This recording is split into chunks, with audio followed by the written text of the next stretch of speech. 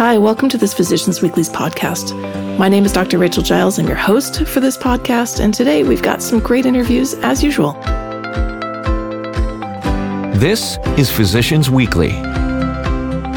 And here we are at episode 107. This week we have two guests catching us up on the newest and greatest news in their respective fields. We start off by talking with Ali Stunt in the UK, and she is a pancreatic cancer survivor herself, and she's also the founder of Pancreatic Cancer Action, or PCA. She is a fierce advocate for pancreatic cancer patients around the globe. PCA has succeeded in campaigning for many life-changing interventions in terms of direct referrals for CT scans from GPs, direct referrals for pharmacists, and breaking down the barriers so that the general public can better understand the symptoms and risk factors of pancreatic cancer. Since 2010, she has devoted her life to improving early diagnosis of pancreatic cancer, which only has a 7.9% 5-year survival rate, and she's considered an expert thought leader by doctors, scientists, and politicians in this field. Next, we speak with Harvard professor Samir Mitagotri. The Mitagotri Lab has made groundbreaking contributions to the fields of drug delivery and biomaterials. Drug delivery is the science and engineering of converting potent drugs into beneficial therapies, and their research has advanced the fundamental understanding of the biology of barriers in the human body. And it's really led to a development of new materials and technologies for the diagnosis as well as the treatment of various ailments, including diabetes, cancer, cardiovascular diseases, skin conditions, and infections. He talks us through a novel breakthrough his lab recently published, in which they used an engineered particle referred to as a backpack that can robustly adhere to macrophage surfaces and regulate cellular phenotypes in vivo. Although their work is not yet ready to be applied in the clinic, understanding how these approaches work is not only interesting, but it's really a refreshing and innovative approach to drug delivery that we'll be seeing a lot more of soon. Enjoy listening. So thanks so much for joining us. I've known you for a little while, but perhaps you could introduce yourself and what your interests are. I think this is a very interesting topic. Hello, my name's Ali Stunt. I'm the founder of UK charity Pancreatic Cancer Action. And one of the reasons why I founded the charity is I myself unfortunately developed pancreatic cancer in 2007, age 41. And my main mission is to try and get more people having the outcome that I've had. Only 1% of us in the UK will survive beyond 10 years. I've survived 16 nearly, so it's really important to me that we try and improve early diagnosis of pancreatic cancer. And how do you go about doing that? Well, there's several ways. Public awareness of the disease is incredibly low. Awareness among general practitioners is also not as good as it should be. There's also some issues surrounding the disease in terms of, the nihilism surrounding pancreatic cancer, that nothing can be done, that nobody survives. I think it's really important with such low survival rates that people like myself actually speak up, talk about the disease, and also so people can recognize maybe if they or a loved one or a friend are having symptoms that are suggestive of being pancreatic cancer, that they actually get checked out promptly. So awareness is key. Also, trying to engage the healthcare system to try and speed up referrals for suspected pancreatic cancer, and all cancers, of course. In the UK, we do have a bit of a gatekeeper system with regard to our GPs, and GPs currently are not able to directly refer to a CT scan. So they have to go via a consultant, so that delays things for patients. So we've been lobbying for that access for GPs, and the NHS in England has now agreed that that can happen. We've also been lobbying for pharmacists to be able to take more direct role to be able to refer patients through to secondary care, and we are now starting to develop a pilot alongside NHS England and the pharmacy societies in order to get community pharmacists access to directly refer. And piloting, I think, is very important because there are also amongst the healthcare professional community, there are some some anxieties surrounding the competency of pharmacists to be able to refer, which I think is misguided. But, I'm really excited that that kind of thing is happening. So it's very, very important that the patient voice actually is there speaking up for patients and trying to improve pathways, trying to improve awareness and to educate healthcare professionals in terms of what it's like not only to be a patient, but also where the system falls down and what we can do about it. And so do you do that by generating data through surveys of patients, or how do you generate that data of where the obstacles are that patients are experiencing? Yeah, we do public surveys, we do patient surveys. So that's why we know that 70% of the UK population doesn't know where their pancreas is in the body. And they really don't understand what the pancreas does. So that kind of awareness that gives us the data to show, oh my goodness, this is where we need to focus on. And also regionally as well. So if your survey is large enough, then you can collate regional data and then we can focus our campaigns on those areas where there might be either lack of awareness or no awareness, and just to try and improve the referral rates. And because there's usually a direct correlation between the awareness levels and the sort of state of the disease, so the late stage diagnosis and that kind of stuff. So if you've got low awareness levels, then the disease is often diagnosed later and the prognosis is not very good. Right. And what sort of other things can patient organizations do besides bring to light the obstacles and the problems in the so-called patient journey? I kind of hate that word because it suggests you're going on holiday. But the patient pathway, we can highlight those as patient organizations. We can highlight those obstacles, but there's so much more that can be done. Are you guys busy at levels of policy as well? And you gave some examples of local policy changes.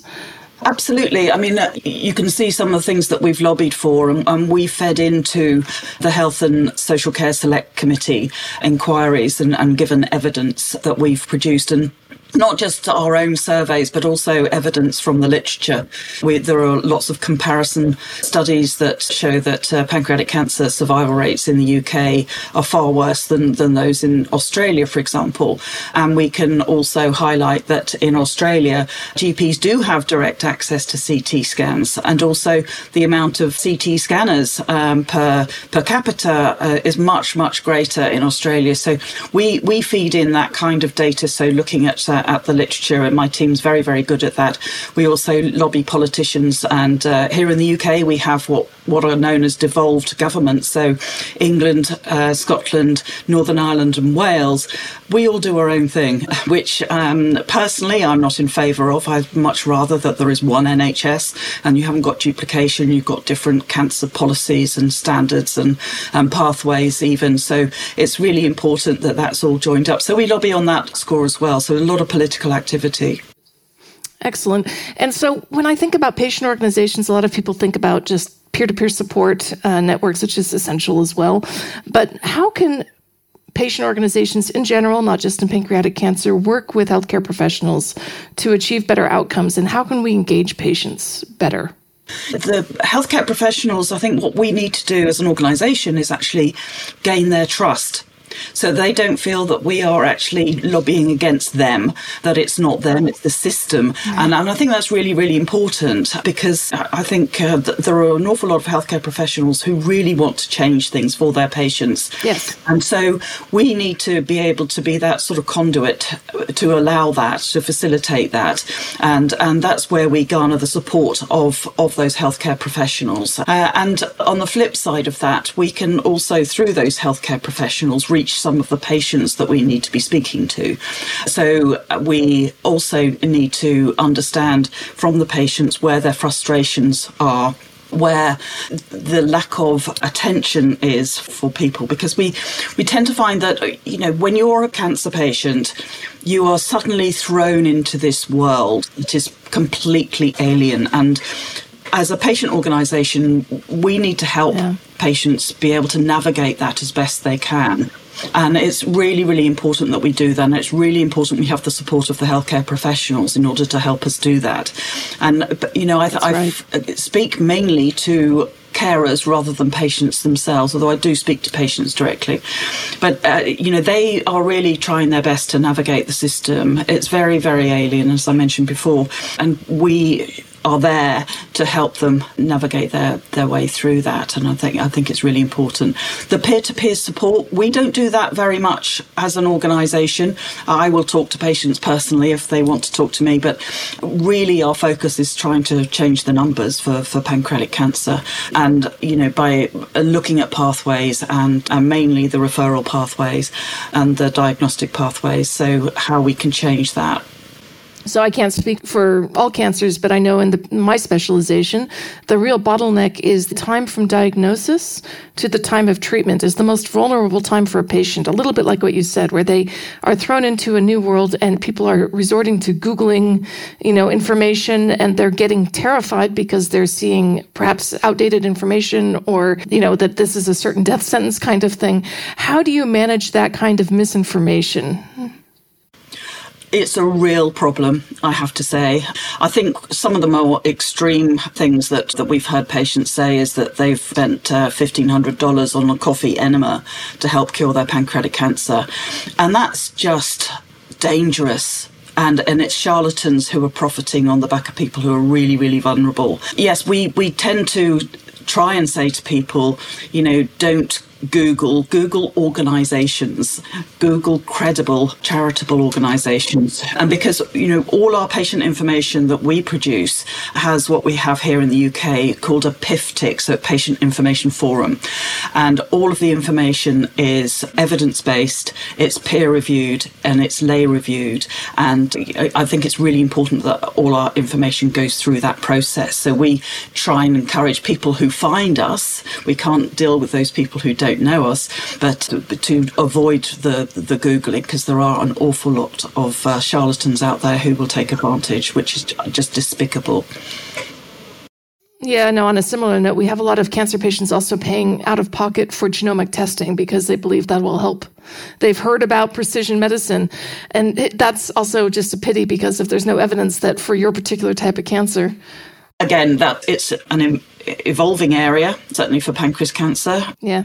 And they're very limited targeted therapies. So what is the point, really, unless you've got a very, very strong family history of your cancer or even other associated cancers, then it may be advisable to be referred. But be referred by a specialist, don't go to a private company. And that's what we'll try and counsel as well. And what about patient engagement? I just touched upon that. But could you speak to how do we try and motivate patients to become more engaged in their own health management?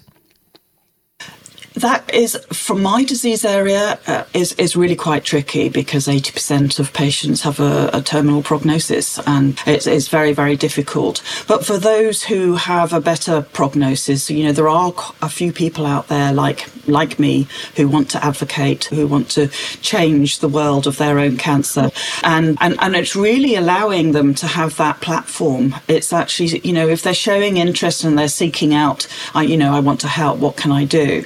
And I think we really need to take up that offer of them being our advocates. Not everyone can do it, though. It depends on what level of engagement you want your patients to have. But we have several different layers where simply sharing their own story to help others. And we've got a huge section on our website of different experiences of pancreatic cancer. And also being media volunteers. So we have a bank of people who are willing, particularly in November's Awareness Month, to actually be on TV, radio, in their local newspaper to spread the word about pancreatic cancer. So we have a bank of those people who will do that.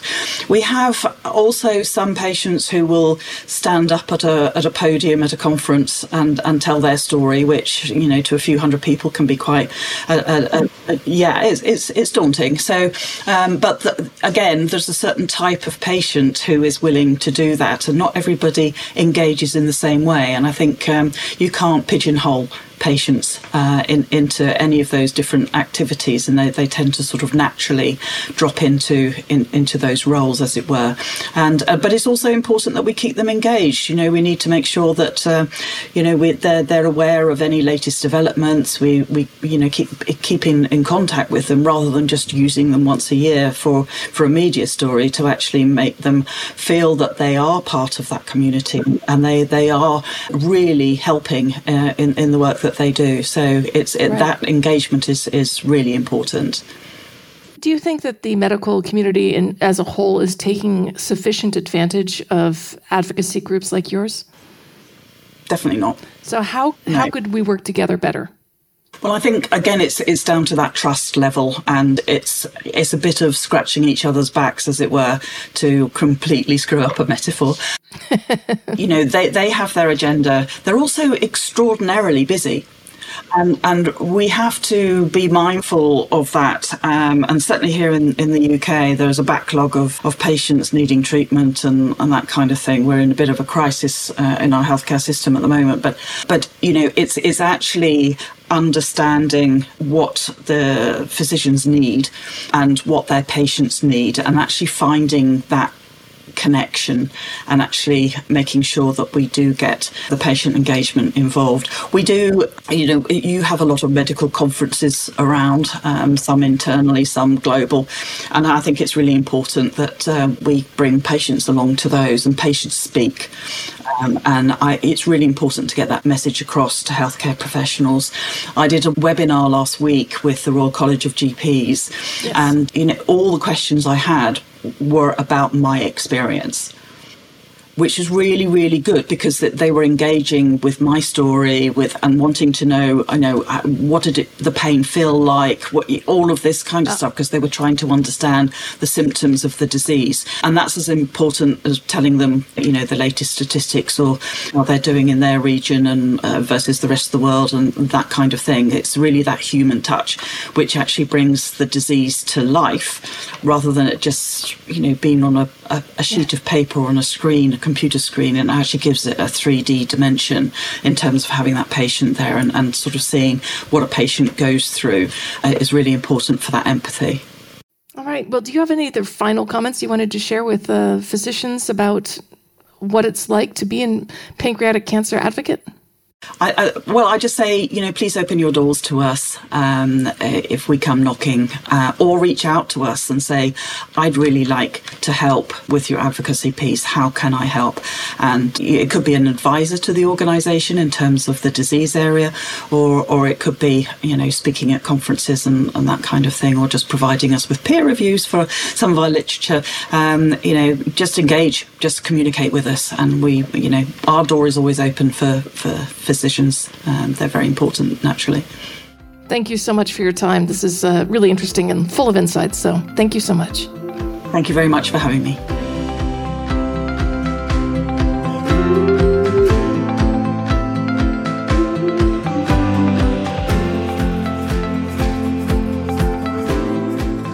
Our next guest is Harvard professor Samir Mitagotri, and he's going to talk to us about his backpack technology for treating or potentially treating multiple sclerosis. Really interesting stuff. Thank you so much for joining us, Professor Mitagotri. Could you tell me a little bit about your research? I was interested in this backpack concept for multiple sclerosis. Maybe you could just sketch out what you're trying to achieve and how you did it. Sure. So my name is Samir Mitagotri. I'm a faculty of bioengineering at Harvard University and Wyss Institute, and my lab works in the field of drug delivery and therapeutics. Yeah, so we are looking to develop a new way to treat multiple sclerosis. And the angle that we took was the use of the innate immune system. Well, thank you so much for joining us today. Could you start by telling me a little bit about what is the unmet need in multiple sclerosis patients that your lab is trying to address? So currently, there is no great way to treat multiple sclerosis. The only thing that are out there are systemic immunosuppressants, which don't work quite well, and there are a lot of side effects because the brain is so difficult to get into and treat the disease. And that's where we thought our approach of using innate immune cells can really come in handy. And we started using macrophages and monocytes, the key components of the innate system. And we developed a strategy which shows some very interesting promise for the treatment of MS. Well, tell us a bit more about that strategy, please. Sure. So, when it comes to the MS, the focus has always been on the adaptive side of the immune system, because that's the side that attacking the tissue and is responsible for the degradation. But what is sort of known but not fully appreciated is that the innate immune system is driving a lot of the inflammation in the brain, which eventually triggers the adaptive immune system. So we wondered, wouldn't it be interesting to target that and attack the problem from a different angle? And so we wanted to use a therapy that uses the innate immune cells, monocytes and macrophages, which can get into the brain and reduce the inflammation. But a key challenge there, as you may know, is that the innate immune system is very flexible. It basically can be affected by the surroundings. So when the monocytes from the circulation get into the brain, they see the inflammation in the tissue and they themselves become part of the problem. So we figured that we need to have a way to control the behavior of the innate immune, of the macrophages and monocytes as they get into the brain. So we developed a technology that we call backpacks. And backpacks are polymeric particles. These are very unusual particles in the sense that they have a shape like a disc. Their diameter is comparable to the cell diameter, a few microns, but they're very thin. So if you can almost imagine like a patch sitting on the cell, a micro patch, and it adheres very well to the monocyte, and it goes wherever the monocyte goes. Okay.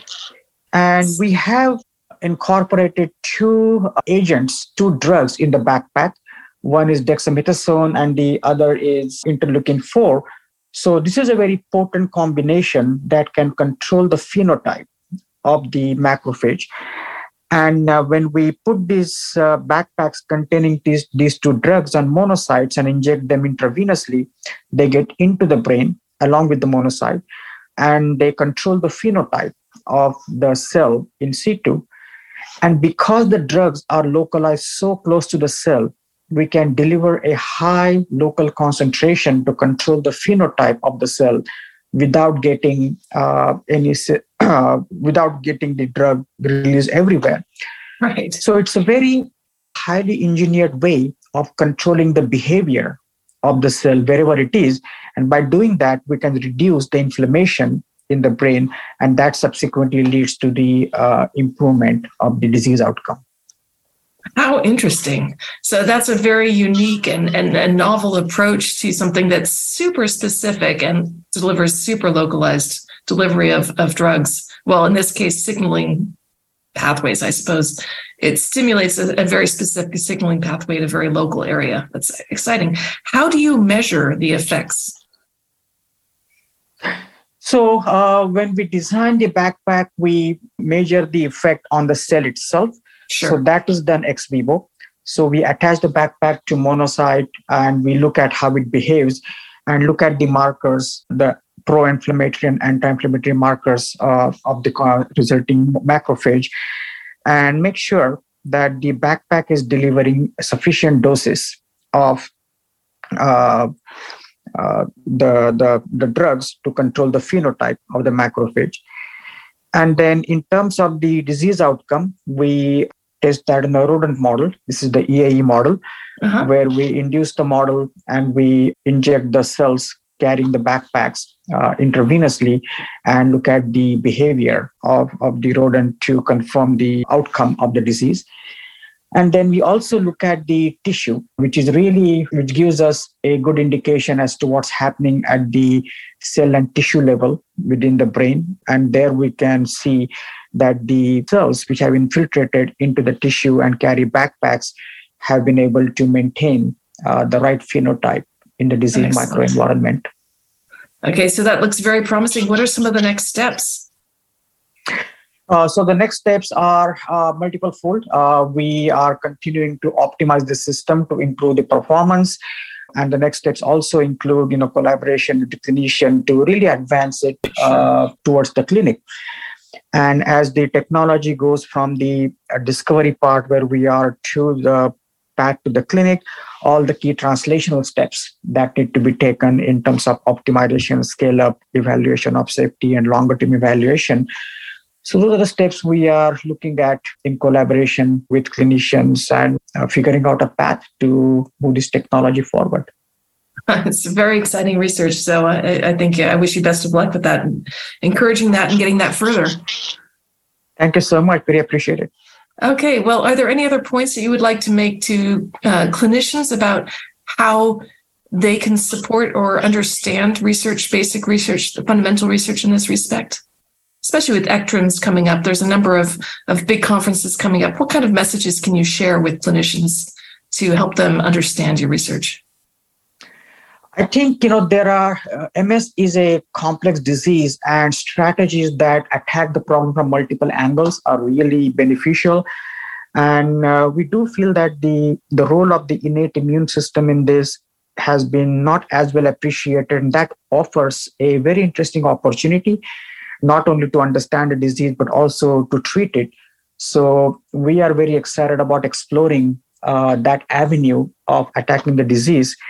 And it will be great to, kind of identify multiple strategies and work in collaboration to move these ideas forward. Right. Thank you so much for your time and expertise and insights here. My pleasure. Thank you so much, Rachel, for your interest. Thank you. In the interview. Thanks for listening to this week's podcast. It was kind of a mixed bag again of really interesting speakers and different topics, including pancreatic cancer and multiple sclerosis futuristic technologies. Anyway, we look forward to hearing your feedback. If you have anything to say or have ideas for topics that we should be covering that you'd be interested in, we'd love to hear it. So please just write us and let us know. Many thanks. Stay safe and stay healthy. Thanks for listening to Physicians Weekly.